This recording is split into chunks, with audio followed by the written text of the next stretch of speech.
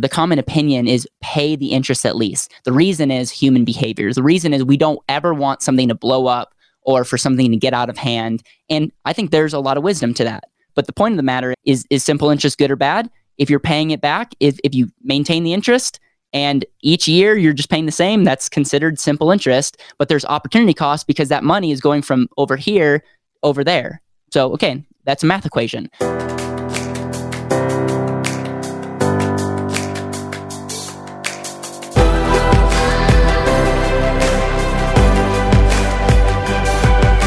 This is Better Wealth with Caleb Williams.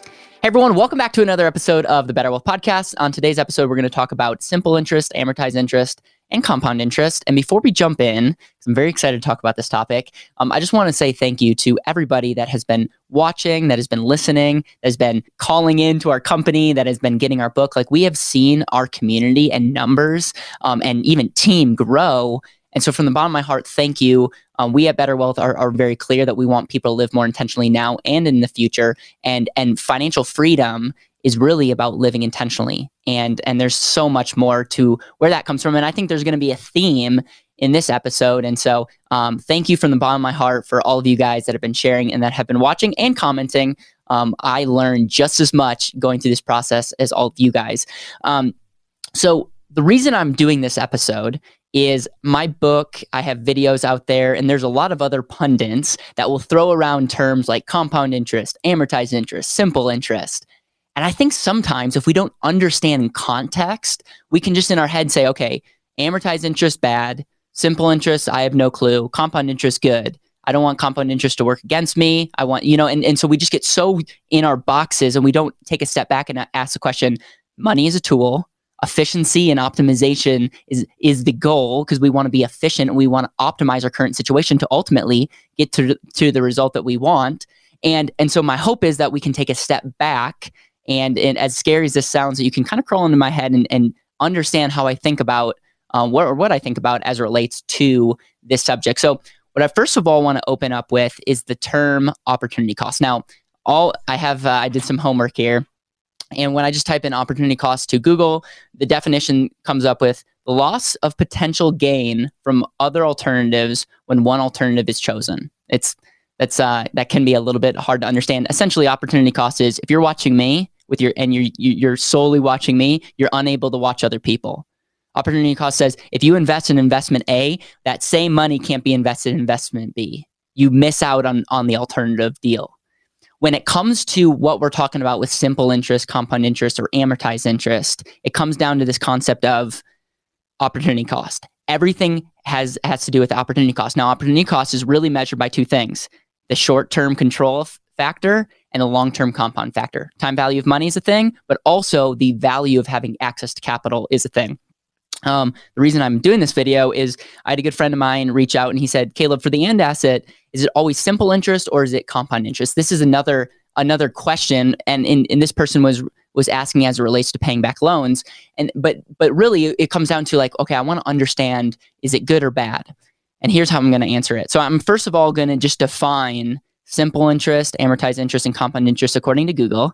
And so we can kind of have a baseline. So simple interest is calculated on the principal or original amount of the loan. So for instance, you can have a simple interest that's earning on an investment. This could be certain CDs potentially. I know that there's certain fixed annuities that will pay you a fixed interest rate, but then actually pay it to you, and they don't add to the principal. Whereas compound interest, I'm skipping ahead a little bit, but compound interest is this combination of it's growing on the principal and interest each year. Simple interest is if you're getting paid simple interest, then they're not really adding the extra interest. So in time, you're just earning on the same principal. When it comes to a loan, simple interest is saying, I'm not paying the principal down, I'm paying just the interest. And so each year, the interest stays the same. You're going to be paying the exact same because your loan's not decreasing because you're just paying simple interest. So that's simple interest. Amortized interest is interest on an amortized loan is calculated based on the most recent ending balance of the loan. the interest amount owed decreases as payments are made. So the most common amortized loan out there is a mortgage. You could get a 15-year mortgage, you could get a 30-year mortgage, and the concept is in the first month of a mortgage, you're paying a lot towards interest and a little bit towards principal. And each time you whittle it down, the actual interest that you pay, even though the payment's the same, the interest that you pay decreases because the interest is calculated on the principal, and the principal is decreasing as well. And so even car loans and other, I mean, this is basic. If you're paying down a principal and you're calculating your interest, the interest is going to be obviously smaller from the original principal if you're paying that down. And compound interest is the addition of interest to principal, and whether it's a loan or a deposit, and it's interest on interest. So it's this combination. And I've had videos on this where you take that hockey stick growth, and you also can have money compound against you if you're owing. Especially we see this in credit cards, and you're not even able to keep up with the interest, and you have some potentially high interest rates compounding, and you can feel like you're underwater. And so here's another thing that, thank you, Google. The main difference between amortized loans versus simple loans is that the amount you pay towards interest decreases with each payment. On an amortized loan, with simple interest loan, the amount of interest you pay per payment remains consistent throughout the loan length. All right, so with all that, I could just stop this video and we would still be potentially just as confused. So those are the definitions of simple interest, amortized interest, and compound interest. So how does it relate to us? Now, in preparing for this video, I just typed into Google the definition of interest, and the second definition down, because one was not even the money term, it was that you're interested in other people. It said this, and I thought it was very interesting. It said money paid regularly at a particular rate for the use of money lent. I love that, for the use of money lent. In my book, I talk about control cost, because I think what really helps is interest bad? We first of all have to define, like, what is the use of interest? Well, just like anything, just like life insurance, just like 401ks, just like a savings account, just like anything pretty much out there, you can't say that this is bad, this is good.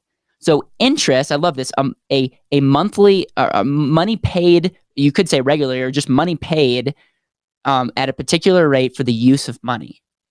So essentially, one of the first questions that we have to ask is, what is the activity that you're going to be using when you pay interest? It could be on something like getting a car that you don't need, or going on vacation, or buying clothes that you shouldn't get, and whatever. And that's the use is actually taking you farther behind.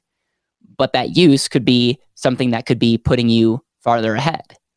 And so the idea of control costs as it relates to paying interest, control cost is looking at the activity and saying, this is what it's going to cost me to control. So if we're just using a typical loan rate at 5%, because a lot of and asset life insurance loans are 5%, we're taking a 5% loan. The real question that we have to ask is, if I'm going to pay 5% to use this capital, what is the use? What activity can I do that such by doing that can better me off?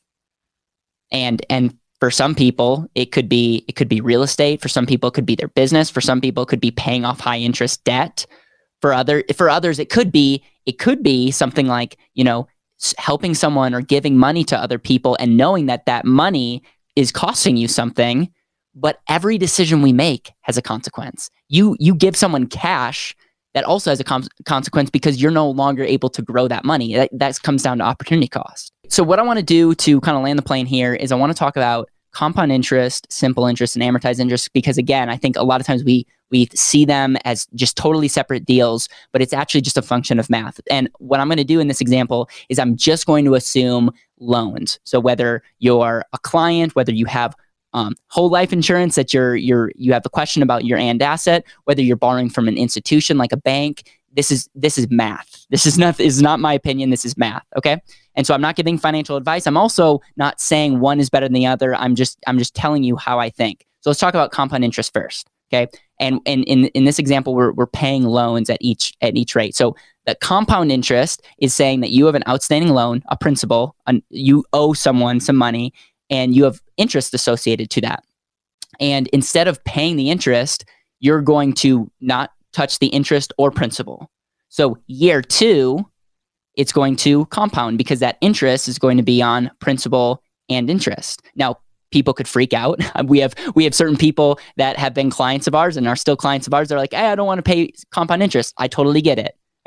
I mean, we look at what Albert Einstein, is quoted for saying, and, compound interest is great for those that know it. For those that don't, pay it. Okay. We don't want to be the person that's end up paying compound interest. But here's how I think is if you have an activity over here, that's, remember, going back to the definition, you're paying a rate, you're paying something for the activity or use of money.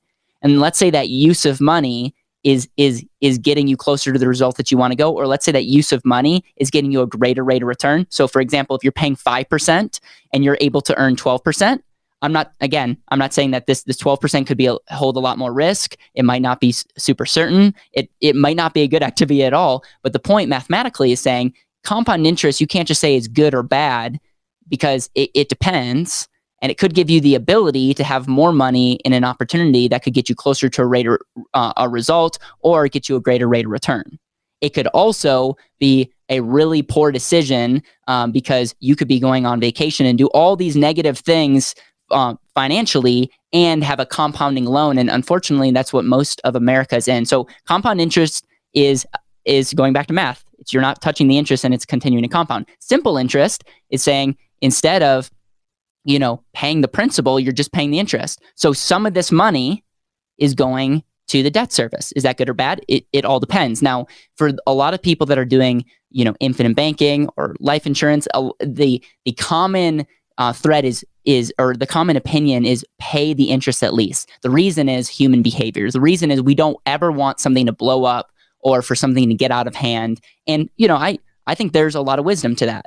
But the point of the matter is simple interest good or bad? If you're paying it back, if you maintain the interest and each year you're just paying the same, that's considered simple interest. But there's opportunity cost because that money is going from over here over there. So, okay, that's a math equation. The final area is amortized interest. You could amortize a loan over like 2 months, or you could amortize it over 30 years, 40 years. It's just again, a math equation, and it comes down to opportunity cost. You're paying interest and principal. Okay. You're going to end up paying less interest over your lifetime in this equation. A lot of people are like, yeah, that's amazing. But you could also say, well, in order to do that, if all the scenarios are the same, you're going to have more money flowing to the debt and having less money over here. That might be the best decision that you ever make, but it might be the worst decision you ever make. So the point is this. Let's take a step back and let's understand opportunity cost. Let's understand that interest. Let's reverse that and say, what is the control cost? Control cost could be the good thing. It could be control cost might not get you any closer. You have to actually ask the question, what's the value of control in my life? But that is how I think of, or that's how I think when it comes to compound interest, to simple interest, and amortized interest. I see them all as a form of opportunity cost.